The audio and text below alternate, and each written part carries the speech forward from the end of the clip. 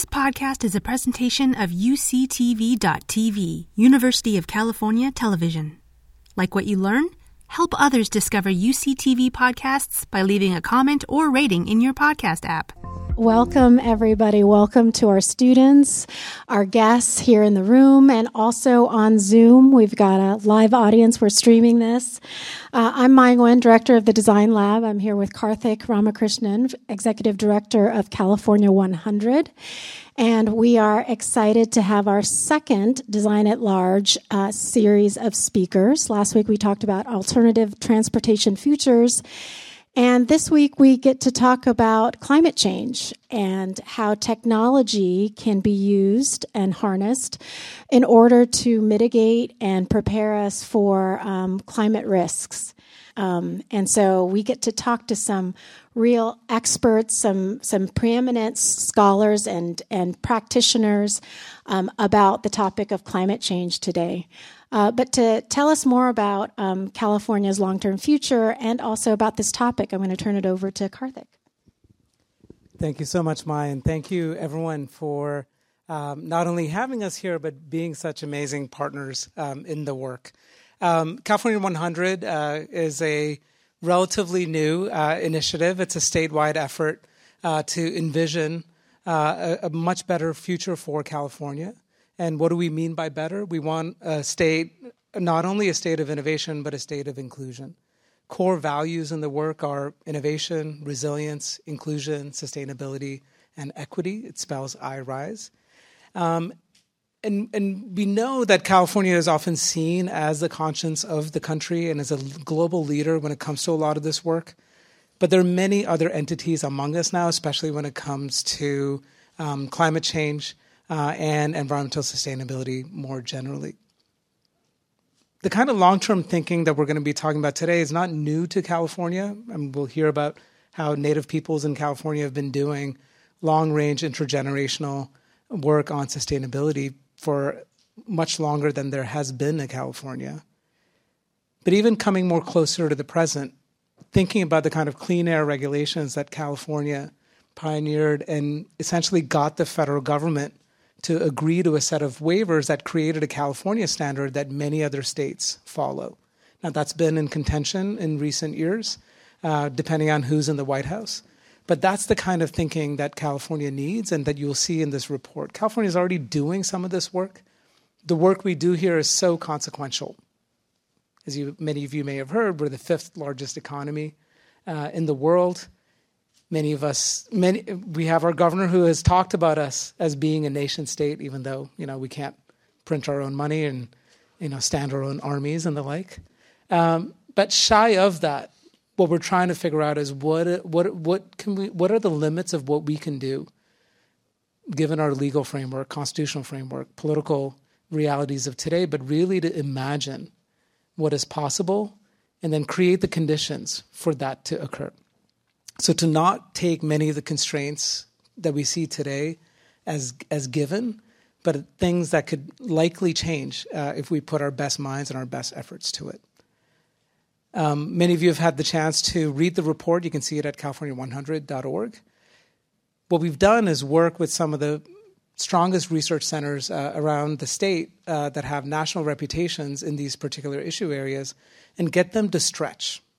I say this as someone who has a background in political science and political behavior, some background in demographics, and who gets very uncomfortable thinking about predictions or projections beyond 5 to 10 years. But we're not projecting into the future. What we're doing is considering different scenarios that seem implausible today, but that could be very likely 20 years from now, 40 years from now, 50 years from now. Part of that work is what we do with a 2x2 scenario framework. So our research experts in different issue areas, and in this case, it's the Environmental Policy Center and the Goldman School of Public Policy, worked with various stakeholders as well as their own researchers to come up with 2 dimensions that could lay out 4 different futures for California. And this is not in the very long term. This is something in the next 10 to 20 years. And essentially, these 2 dimensions relate to whether or not we have a political will to tackle climate change in a big and transformative way. And then whether or not the economic realities support the kind of bold investments we need. So that's how we get these 2x2 scenarios. I think previously you saw some artwork to suggest what those 4 different scenarios could be for California. Danny Kennedy is one of our commissioners who's been advising us in this work, along with Louise Bedsworth, who co-chairs the Energy and Environment track for California 100. That's all I'll say about California 100 for now. Really looking forward to the conversation from our expert panelists. Great. Well, we're really excited to have this esteemed panel here. Lori Johnson, Danny Kennedy, Ilke Altintas, and Michael Ponce-Mentier. Let's welcome them.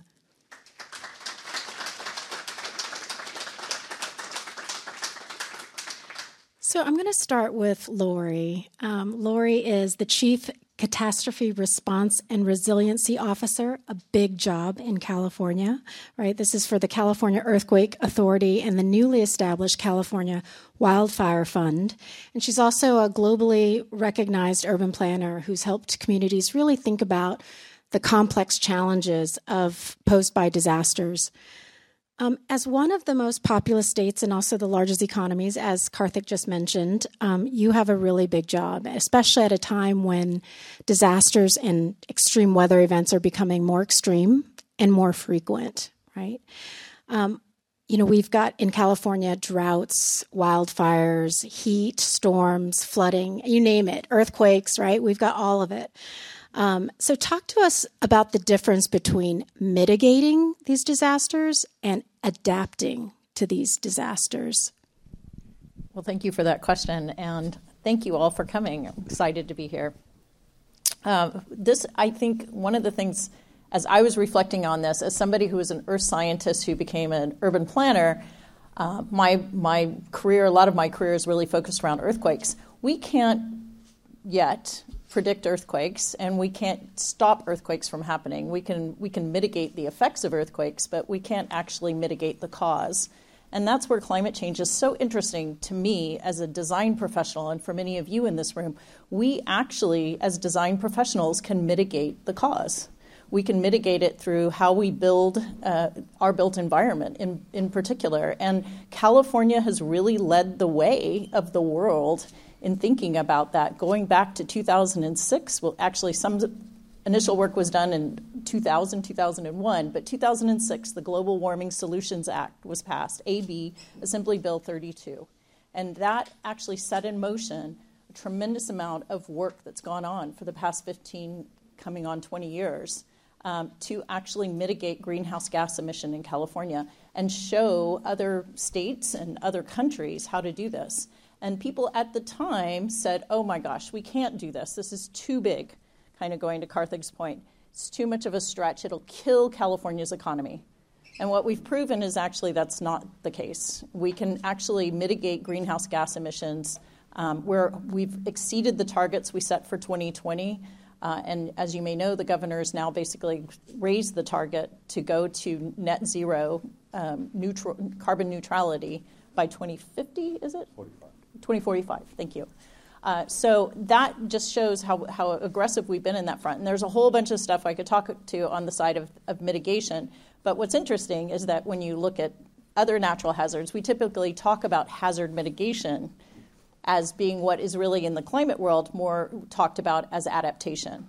And so that's really how do we deal with the effects of climate change. And those effects are, as Mai just said, the negative effects are sea level rise, flooding, increased rainfall, drought, more variable rainfall, which affects our water supply in California, and wildfires and extreme heat.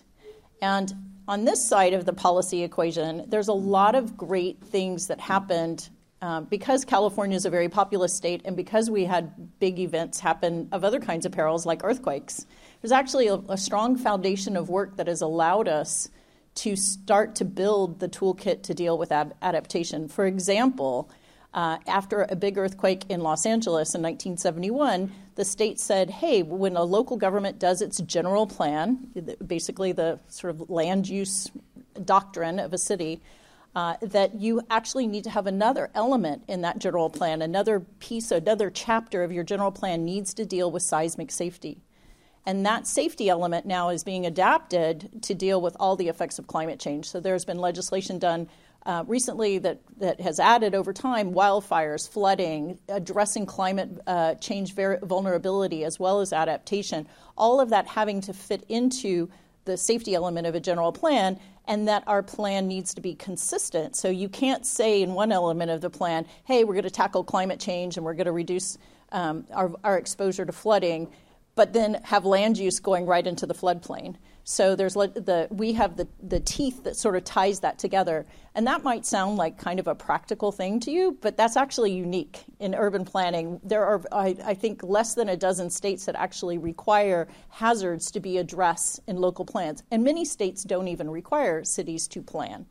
So these are foundational things that are allowing us now to add more teeth into the work that we're doing for different kinds of hazards.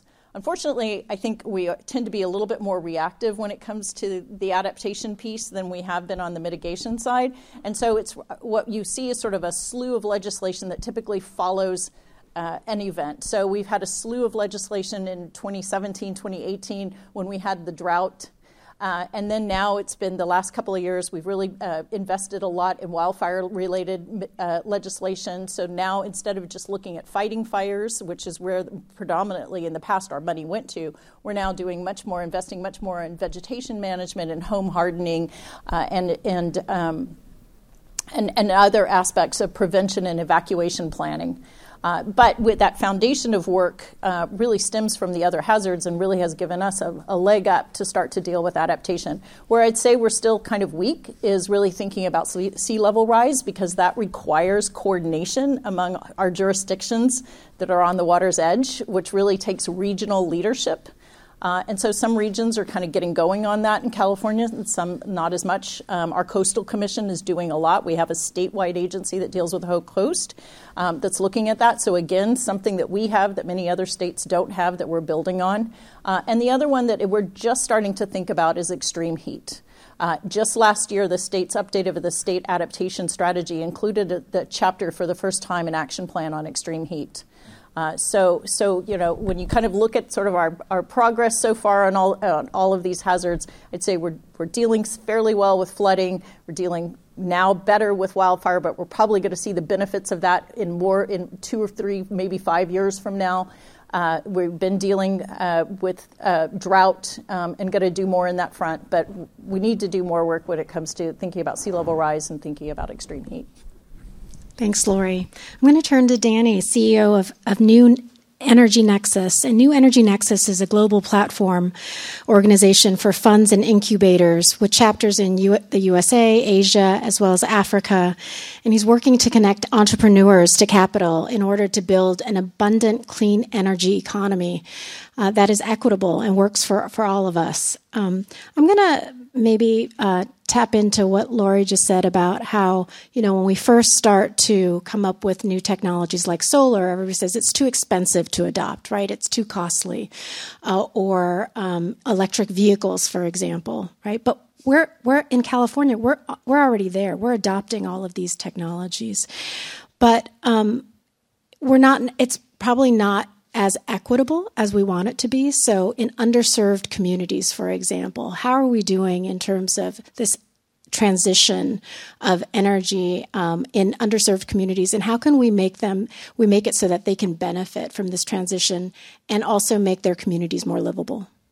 You know, some good news is for not just that in 2006 we passed the Global Warming Solutions Act, thank you Fran Pavley, and setting California on that train, but this month we've been on several days at 97% wind and solar powered in the electricity system of the state of California. 97%, fifth largest economy in the world.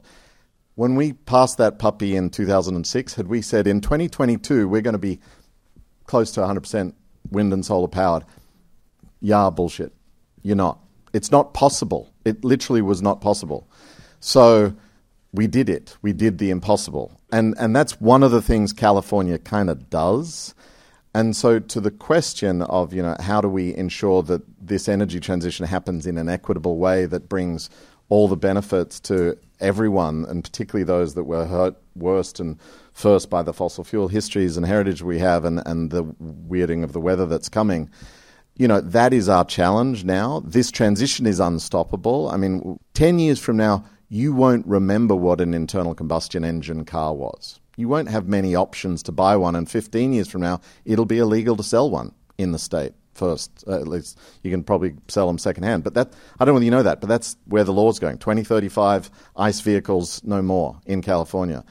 So, then shortly thereafter, we won't remember. I mean, how many of you rode here on an electric scooter? That technology wasn't available 5 years ago because lithium-ion batteries weren't powerful enough to carry this 200-pound man across the campus, which I just tried to do, and then it stopped me because I wasn't allowed to ride in that zone. But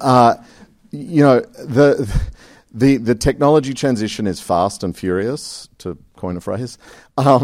But how do we ensure that it gets into East LA, into the chop shops? How do we ensure that the folk that are doing the work in the internal combustion engine industry are trained to work on EVs and make them work and stay on the roads and safe and all the rest of it? We need to invest in policies that are out of the box and doing different design now in preparation for this future that we kind of can't imagine is so close because we've got this heuristic of the last century and we're so stuck in the past that we think the future is going to be like it was. It's going to be very different. And so my answer to the how do we do it, how do we ensure, is we support entrepreneurs, particularly from those disadvantaged area communities, particularly, the women that have been left out of the venture capital game. 94% of all venture capital, for example, goes to white males. Terrible, shocking statistic, but true. Idiot investment strategy because they've just left on the table the genius of half the world's population, women and people of color. Duh, you're missing all the smart deals that no one else is investing in. So we go out and we find innovators and entrepreneurs that are from the places of adversity that are facing the unequal distribution of the burden of air pollution, of the impacts of heat waves and crises and wildfires and droughts and all the rest of it. And, in California, that means going to what, under the environmental screening methodology is literally disadvantaged area communities in Central Valley and inland counties of Southern California. And we find and fund and foster those startups and those innovators, and we get them to lead the way and find the solutions that are coming.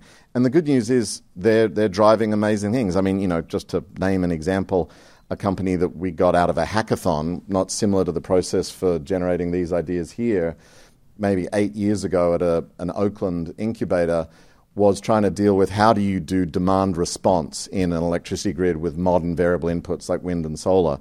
And they came up with a gamification strategy. Cell phones in everyone's pockets, we can turn this into this kind of cool tool to get people to beat their neighbors at saving energy during Flex Your Power hours, if you know those campaigns. And so it's called OmConnect. They're now in hundreds of thousands of homes. One of the other strategies they've developed as they've pivoted is a smart plug they put in the wall between the electricity grid and your fridge. And if you're giving them permission, they'll turn your fridge off for half an hour when there's a Flex Your Hour power.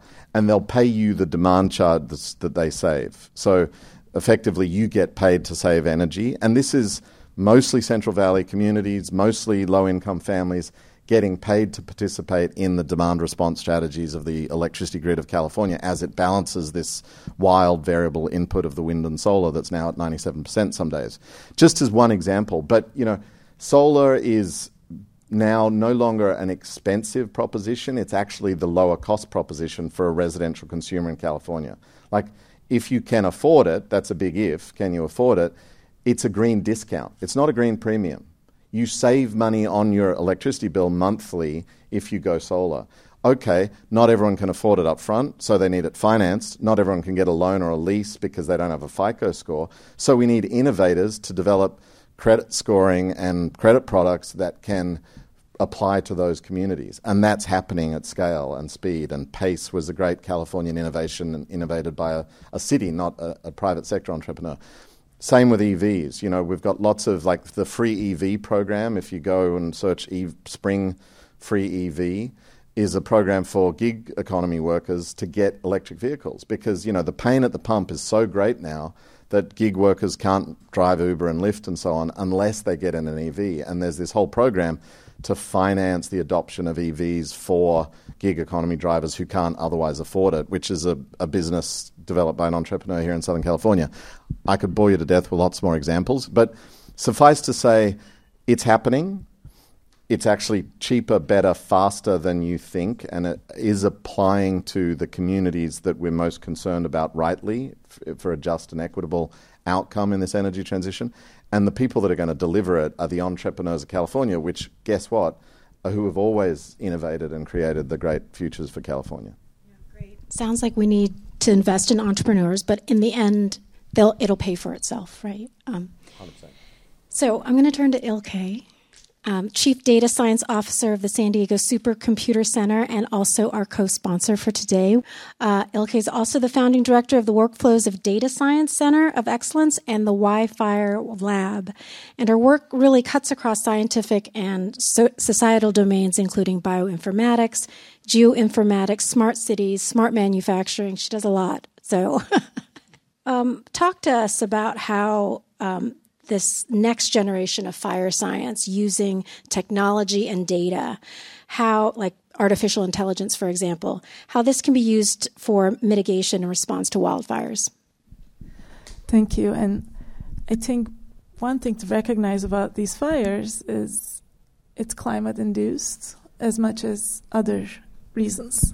And our climate is changing fast, but the factors and human involvement in these are influence in what we call the wildland-urban interface also is a big contributor. On top of that, as you said, over the last 100 years, fire suppression policy we actually suppress any fire we can. So what that means is when the fire is low intensity, it's suppressed. And fire is inevitable in nature. Actually, it's needed in nature. Some seeds won't seed. The ecosystems need to be healthy through fire. So if we suppress all these, what happens is we actually have a fire deficit. That means we have too little fire. Then you can say it's counterintuitive, right? Why are we having so many news of these wildfires or the mega fires? Because of having too little low-intensity fire, which are the good fires that nature needs, we start having fires when we can't control them, the bad fires. And we learn as a society to be scared of fire instead of living with it and being at peace with it. So you can tell the difference between being at peace and being at war, right? We are at war right now, and we are constantly in reactive mode. When the fire comes and hits us, we are trying to hit it fast and respond to it. It's a very reactive regime. And the fire itself is changing behavior, and we are developing more science and technology to fight it. But I think our thinking is now shifting as a nation. With the recent infrastructure bill, for instance, there are new approaches to increase mitigation measures. One of them is a prescribed fire or vegetation treatment. With those, we are learning now, can we use more science and technology and science-driven policy through putting fire on the ground more in a scalable fashion so that we can actually clean some of these aspects, that like vegetation accumulation is one of them, so that when we have a wildfire situation, at least they'll be less intense, less devastating, and we can start balancing. But one of the measures in California, for instance, we can burn through prescribed fire to clean low-intensity fire 100,000 acres. And now there's a thing called a million-acre strategy. We need to burn 10 times as much, 1 million acres a year for 20 years to bring the ecosystem back to a healthy state. So these are important things. And science and technology, we do that really well in California. How do we now create human-centered design solutions to create use-inspired products so we can actually get what we build through science and technology to the hands of practical communities, to policymakers, to emergency management. So in all phases of emergency management, from response to recovery, but also preparedness and mitigation. All of these can use more science and technology. And if we can bridge that gap between science to practice, so to say, or science and technology to practice. Right now, it's the average of 10 years for something to be useful. Can we cut that down to 2 years? And we work under the National Science Foundation in an accelerator program for convergence research. And the goal there is to increase collaboration, a cross-sector collaboration and public-private partnerships, so we can, in 2 years, maybe put the solutions out there so we can get to those solutions. So I think the bottom line is there are so many things we do well, and we are learning from the impact of the climate and what we are experiencing, and we need to learn to collaborate. That is a good segue to our next panelist, Michael, who is a National Science Foundation Program Director and also a part of the Convergence Accelerator, where he leads 2 tracks, AI, this is artificial intelligence, innovation, and trust and authenticity in communication systems. And Michael, we were talking earlier about how important it is to have these cross-disciplinary collaborations in order to move the needle forward on some of these really complex societal issues like climate change, right? So can you talk about why this Convergence Accelerator was started and why it's necessary and what you're doing in terms of taking science out of the university and into the real world?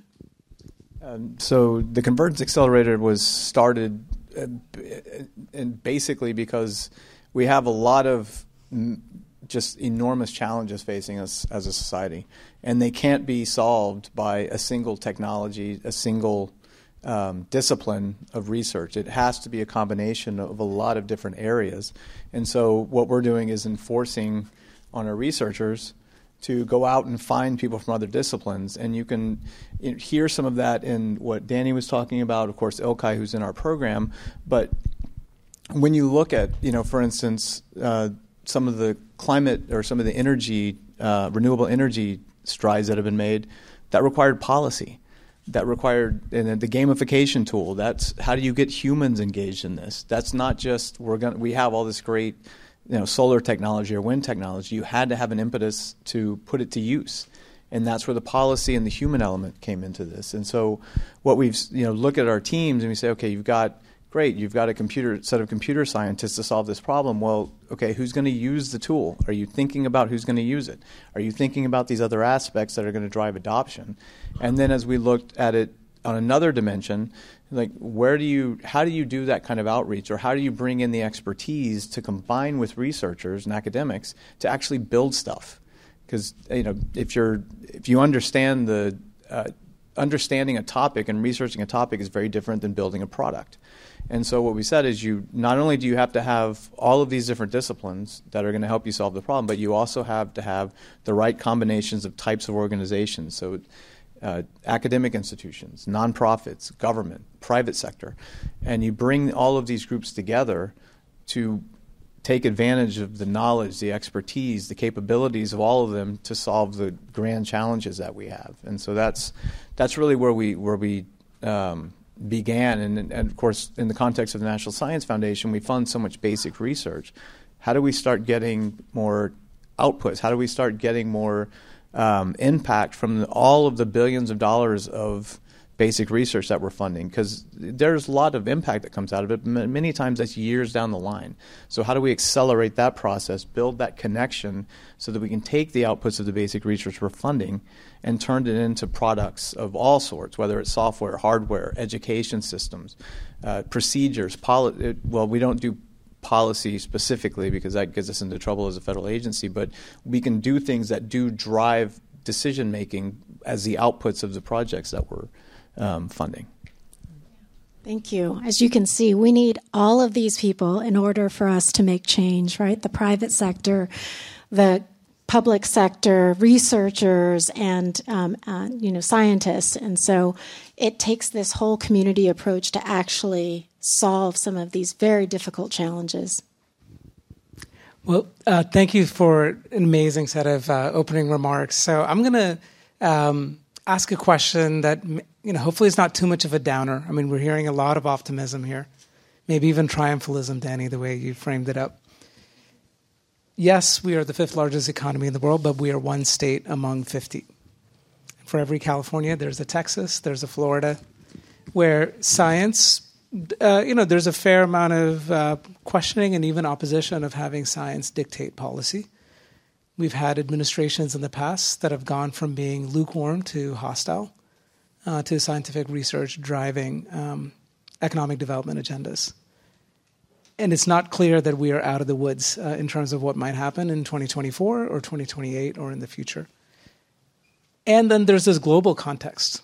This notion of polluting our way to prosperity is something that the United States has done, California has done, and there are other countries with large populations who think that's probably going to be their future as well. So what can we do in little old California here? Yes, we're the 5th largest economy, but we're pretty small in terms of these other jurisdictions and populations to bend the curve, if you will. Would love to hear anyone's thoughts. First of all, we're both from Texas originally, so maybe it says something that we're not there anymore, but there's a lot of great science going on in Texas. So. Texas gets a bad rap. It's gone crazy in the last 20 years, but it used to not be that way at all.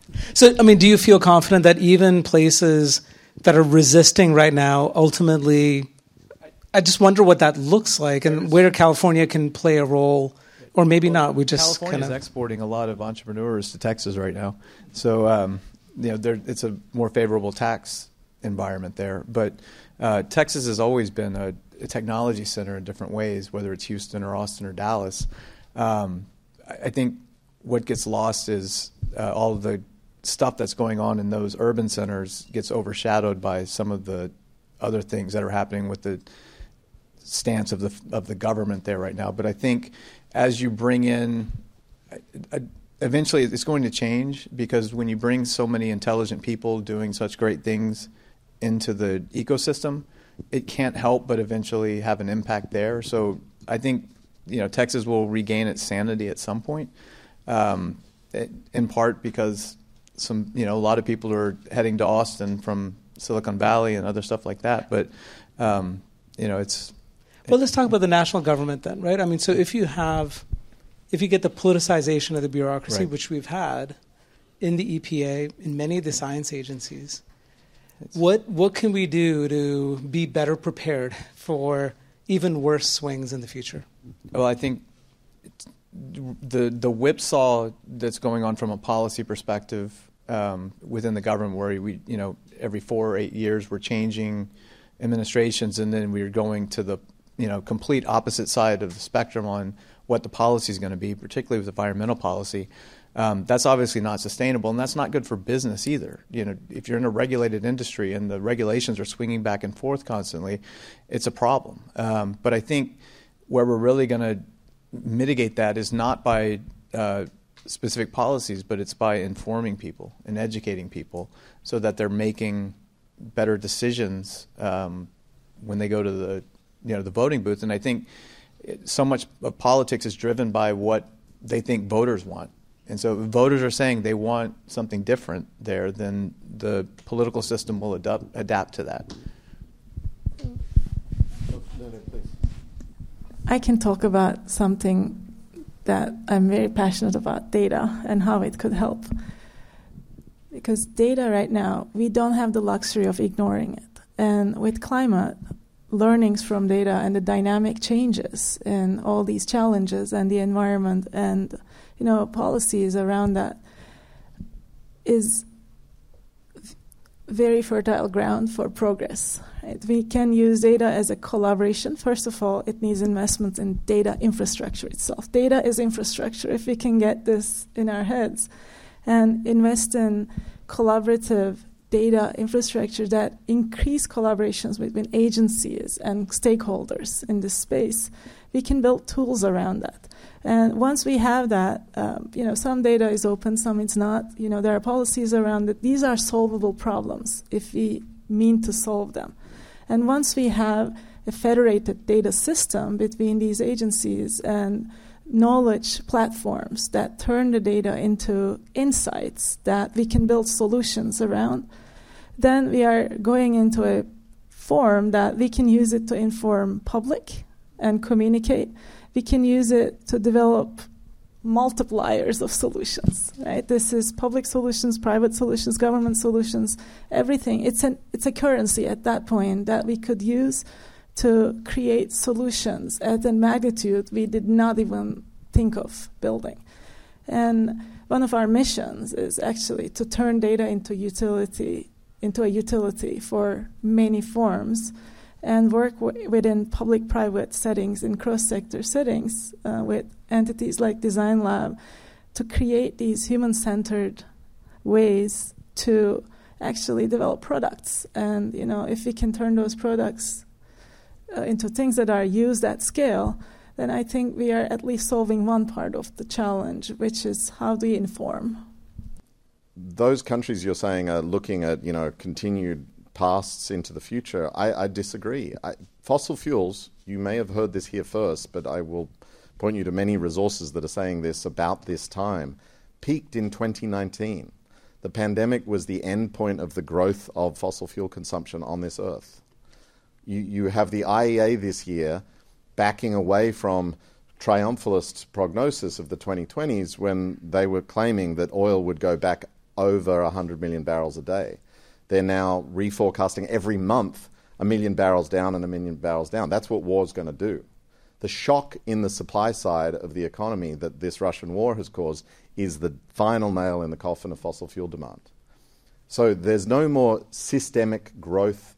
There are sporadic points of growth, and there are dumb countries that are going to try to get inside that noise fluctuation and ignore the signal. The United States may be one of those, trying to become Saudi America just as the oil century ends, dumb decision, but one that we seem to be making in both Republican and Democratic administrations. But the fact of the matter is, we're never going back over 100 million barrels, and coal is gone. I mean, it's going to grow in certain places, but it is not the generating asset of choice anymore for the electricity system. Solar and wind are. 85% of all new additions to the grid last year. 85% of all new additions to the grid last year were solar and wind. You won't find a financier doing a coal-fired power plant unless they're Chinese and they've been told to. That's just what the banks think now. As for oil, forget about it. Upstream oil, if I were, I do investment, right? If I wanted to go drill a new well in Kern County or Alaska, 24% rent on the money. Guess what the project finance cost for a wind or solar farm is in America? 3-4%? It's done, and the big end of town's already baked it in. So, with peak fossils, start of this decade, I'll give you this decade's a whatever it is. It's pandemics followed by wars, followed by what's going to happen next, including the weird weather and whatever catastrophes come. And the volatility, uncertainty makes it very difficult for us to imagine. So, to your question, what can California do in this? Continue to be the light on the hill. Continue to be the state that does do it, and as goes California, so goes America, so goes the world. Continue to use information as power. Continue to be the policy innovators that accept the crisis that's coming and write the Global Warming Solutions Act that stands like a bellwether for the times and dictates what the rest of the world does. What we do at New Energy Nexus is export the innovation culture and entrepreneurship of Silicon Valley and Sand Hill Road and all that, admittedly complicated and nuanced, difficult tech bro VC stuff to places that are going to actually determine the fate of the climate, which are not anymore America. Another weird fact for you is our emissions are flat and declining because of all this adoption of clean energy and our demographics and our economics. We decoupled economic growth from carbon emissions in California before the turn of the century, just for the record. Where the atmosphere will be determined and the parts per million which will dictate whether it's 3 degrees, 4 degrees, or 2 degrees is Asia and Africa. The puck is already there. What we have to do as Californians is be a lab for the world, demonstrate what can be done, and export the hell out of it so that the world has solutions to adopt at speed and scale required by the crisis. Great.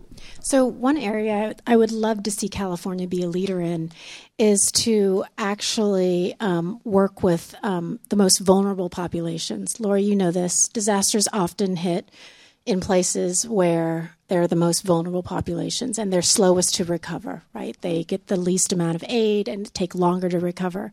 So how can we use data to actually address climate effects on underserved populations? And how do we plan and mitigate for the most vulnerable populations, the elderly, low-income communities, minority communities?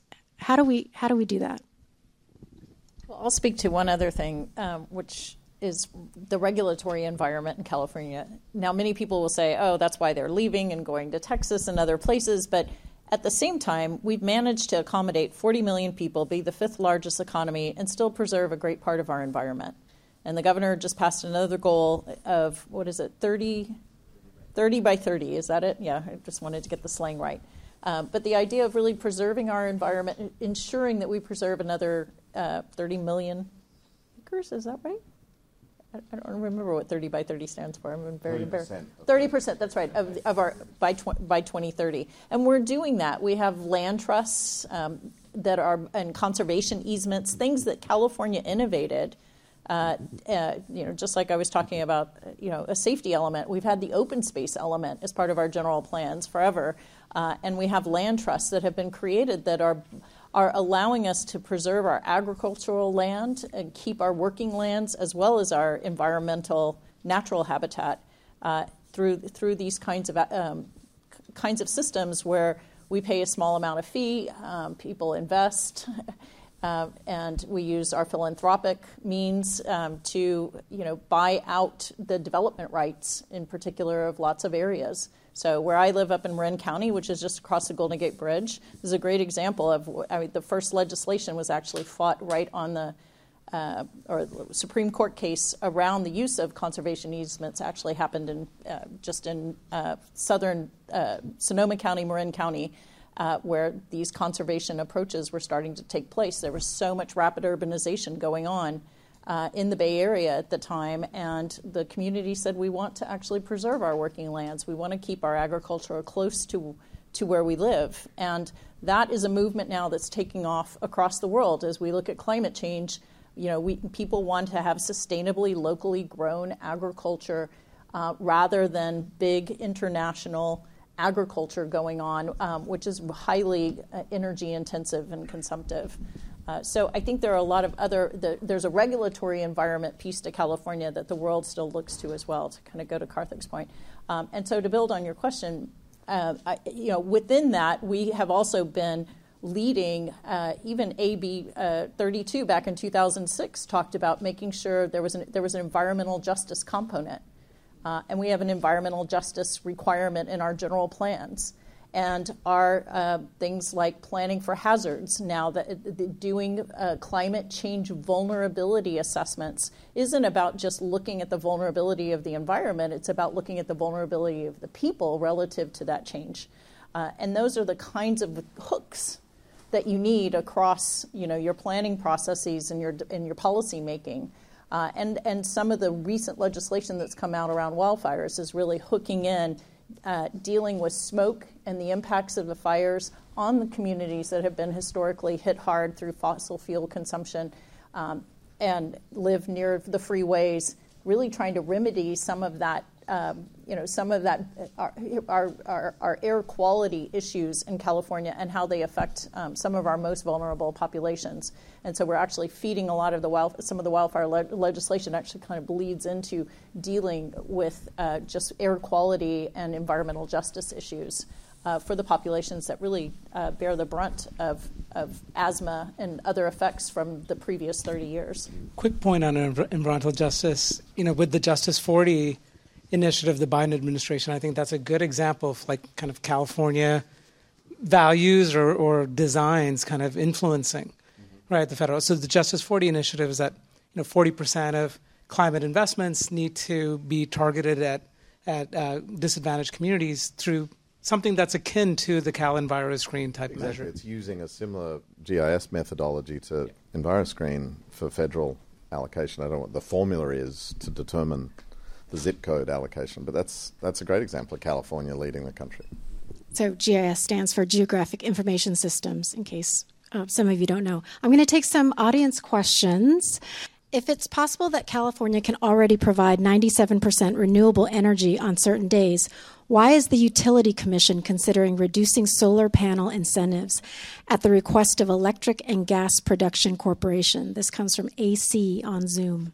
My answer why is because they're thinking from a past incumbent mindset, and they're not doing design thinking about a future which is going to be radically different. To answer your question, we have been protecting these monopoly investor-owned utilities, some of which down here in Southern California do a lot better than some of them up in Northern California in terms of managing the state's public goods and public interest. But why we even have a monopoly regulatory construct like that for power provision is beyond me. I mean, a competitive market is theoretically what America's all about. And yet we don't do it in this very dynamic market. And where you have now competitive electricity markets, even ERCOT, JPM, Australia, you have far greater distributed renewable energy adoption, rooftop solar, for example, which is to the benefit of communities and poor people because they get to own the assets. The nature of the distributed architecture of energy could be much more pro-community if it were taken out of the hands of these monopolies. So, yeah, I'm with you. Okay, I'm going to open it up to audience questions. Who has a question? I'm going to take a student question first. I think you're a student. You look like a student. Okay. Great.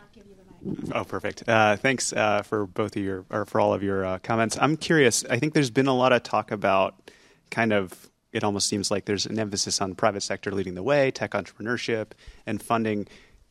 That hasn't seemed to work with respect to climate change in a lot of ways. I mean, you think about, first of all, right, so we reached 97% solar. A lot of that, right, we had massive subsidies for building that type of grid. And if you look at sort of venture capital funding over the past couple of years, there's something like 4% has gone into like green tech as opposed to the billions that are going into like cryptocurrency and blockchain. So if the thesis is that somehow we can, accelerate or incentivize and sort of push out entrepreneurs to make private market feasible solutions to climate change, and that's going to work, the markets don't seem to be paying attention to that signal. So how do you guys think about getting around that? Yeah, this is Danny's territory. And it's a bridge to something I wanted to address, which is Lithium Valley. Karthik knows this is my pet hobby horse right now. So you're 100% right. I mean, do not have faith in the market to deliver us from evil. Just for the record, I may look like the private sector guy and I may manage other people's money and sound off about investments, but by no means is the private sector alone going to do this without being bludgeoned and kicking and screaming by state action and community action and social movements who are the real people that make history, just for the record. Markets will follow, excuse me, my phone's going off, what the community wants. My thought for you is that California is like the archetypal, and I hate to use archetypes because I've been taught by California 100 that those are bad things for design thinking, but an entrepreneurial state. I don't know if any of you are familiar with the book The Entrepreneurial State by Mariana Mazzucato, who, I think will go down as the Keynes of our times. She's the woman who's advising the European Union on their Green Deal and was the inspiration behind a lot of the Green New Deal thinking of the Sunrise Movement and so on. Basically, when you have state action with private sector action in really creative ways, you create real dynamism and spillover effects in the economy. Case in point, Silicon Valley. The myth of Silicon Valley is that was like the genius of Steve Jobs and a few white guys, and that they invented everything that we have, the supercomputer in my pocket, all that stuff. Silicon Valley is the story of the United States of America facing up against a foe who's very familiar right now, called Russia, who was beating us at something called microchips and the digitization of the economy, which was the macro trend of its time, right? And we needed better microchips to direct missiles, but bluntly. And so they funded, through Department of Defense budgets for decades, thousands and thousands of companies. There was a Cambrian explosion of companies that made silicon chips and semiconductors in a place called Palo Alto, around a big research university that had some genius and had cheap land because the agriculture there wasn't very effective. And that thing became a consolidation into 7 companies, Fairchild and its children, Intel, these names that you might know. And then that thing became the web and the names you do know, like Apple and Google and Facebook and whatever. $1 trillion companies, and the scions of Stanford became the tech bros we were talking about earlier. That huge public good and public value story, because I think there is good for everyone there, as well as problems in inequity and tax base and all the rest of it, is a function of both state action, policy, and private sector genius and entrepreneurial type things. And my story of Lithium Valley, and I'm sorry, May, if I'm taking too long, is that we have this opportunity right now 2 hours east of here in Southern California, in the poorest county of California. We have the richest resource of what's called geothermal brines for lithium, which is the silicon of the next macro trend in the economy. This century is not going to be about digitization, it's going to be about electrification, because we didn't finish the job in the 20th century of electricity spreading to all end users. We just did the power grid. We didn't do transport and vehicles. We didn't do industry. We didn't do all the other things we might come up with to do with electricity when it becomes super abundant and free and cheap, because 97% isn't where it stops, by the way. It goes to 100, goes to 150, goes to 200, goes to 300% production of electricity to what we think we need to use, because that's the way you would best manage the grid. And then we have lots of electricity. We need to store it. The way we will store it is in an element called lithium, largely. We have the biggest resource of lithium in the poorest county in California, 2 hours east of here. Yesterday we announced a $4 billion deal to start actually producing that at some scale and making homegrown batteries.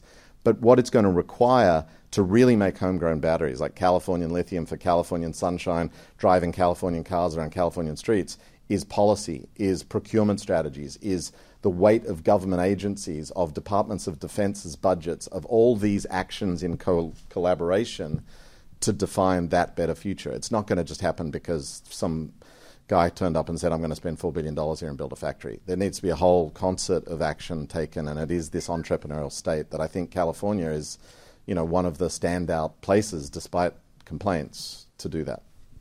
I just want to add one thing. Okay, go ahead. Sorry, but there's a lot of big problems that we face that industry is not going to support or fund, because venture capitalists, and for the most part, are out to make money. They have to return their fund. So while there may be some public good that comes from it, and there may be VCs that are focused on that, if they've got a bunch of people that gave them, a bunch of LPs that gave them money, that they've got to return. We can look to venture capital to do certain things, but it's not the answer to everything. And the government is going to have a role, communities are going to have a role, universities are going to have a role, nonprofits are going to have a role in a lot of these big societal challenges. And in some cases, the money is going to be hard to come by. We were talking about this earlier on the disinformation topic. So much stuff is focused at the community level. Who's going to pay for that stuff? And that's where the government comes in, and a lot of these other organizations is really where we have to band together and figure out ways to, coalesce around certain groupings and consortiums to solve some of these big problems. And I think, companies are going to try to make money first and foremost, and that's probably what you're seeing with that, them trying to get the rollback of policy. It's in their interest to their shareholders or bottom line. Okay, I'm going to let Don Norman, founding director of the Design Lab, have the last question.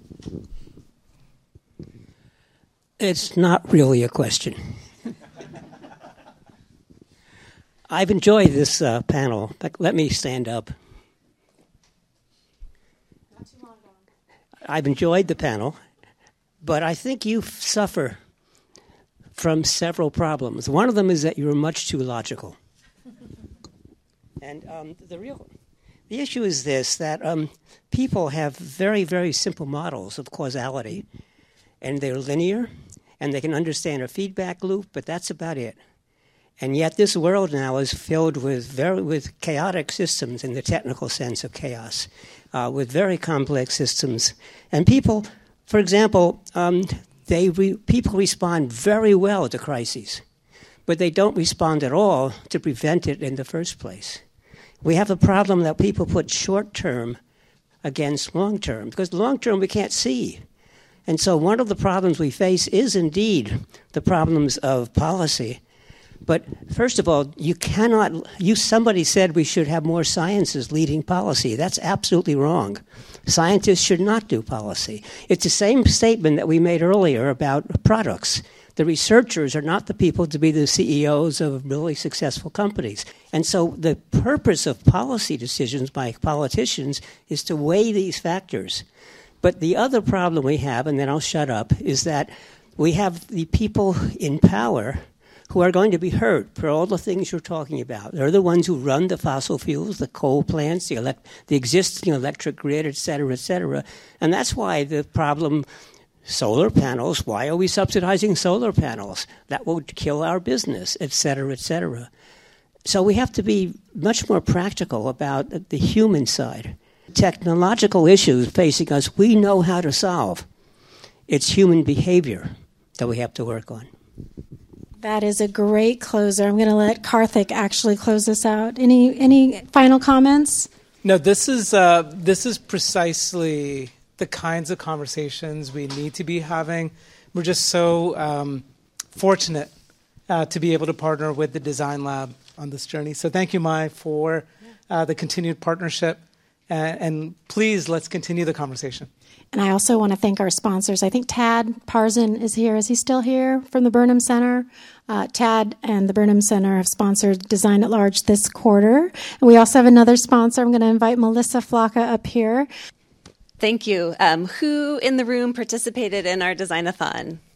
Oh, lots of people. Fantastic. Excellent. Well, we had a lot of fun, or I had a lot of fun. I hope you all had a lot of fun too, thinking about human-centered design and going through the design thinking process with KP to help solve the issue of megafires. And tonight we're going to announce all of our posters from all 23 of the project submissions are here in the room and out in the foyer.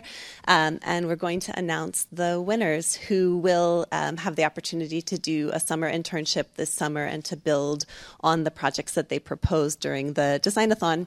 So before I get to the winners, first we have the honorable mentions for creativity. We had some amazing, amazing projects, and there were some that were just so creative.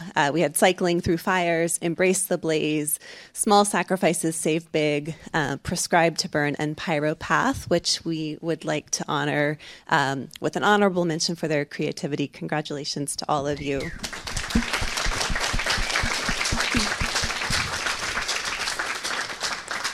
And then in addition to this, we chose 7 projects to move on to the internship part of the process. So we have Become a Burn Boss, Mission Burn Boss, Fire for Kids, Cool Off California, Transforming Fire, Flames for Good, and Board Game on Fire. And so those 7 teams are going to hopefully work with us over the summer to make your concepts. Thank you for all of your creativity and all of the work that went into the submissions. And I hope folks can stick around and take a look at them. They're fantastic, and we can't wait for them to be a reality.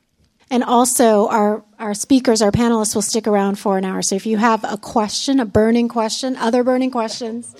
I know, there's so many puns, right? A cooling question, there you go. We'll be around for a while, so thank you. You've been listening to a podcast by University of California Television. For more information about this program or UCTV, visit us online at uctv.tv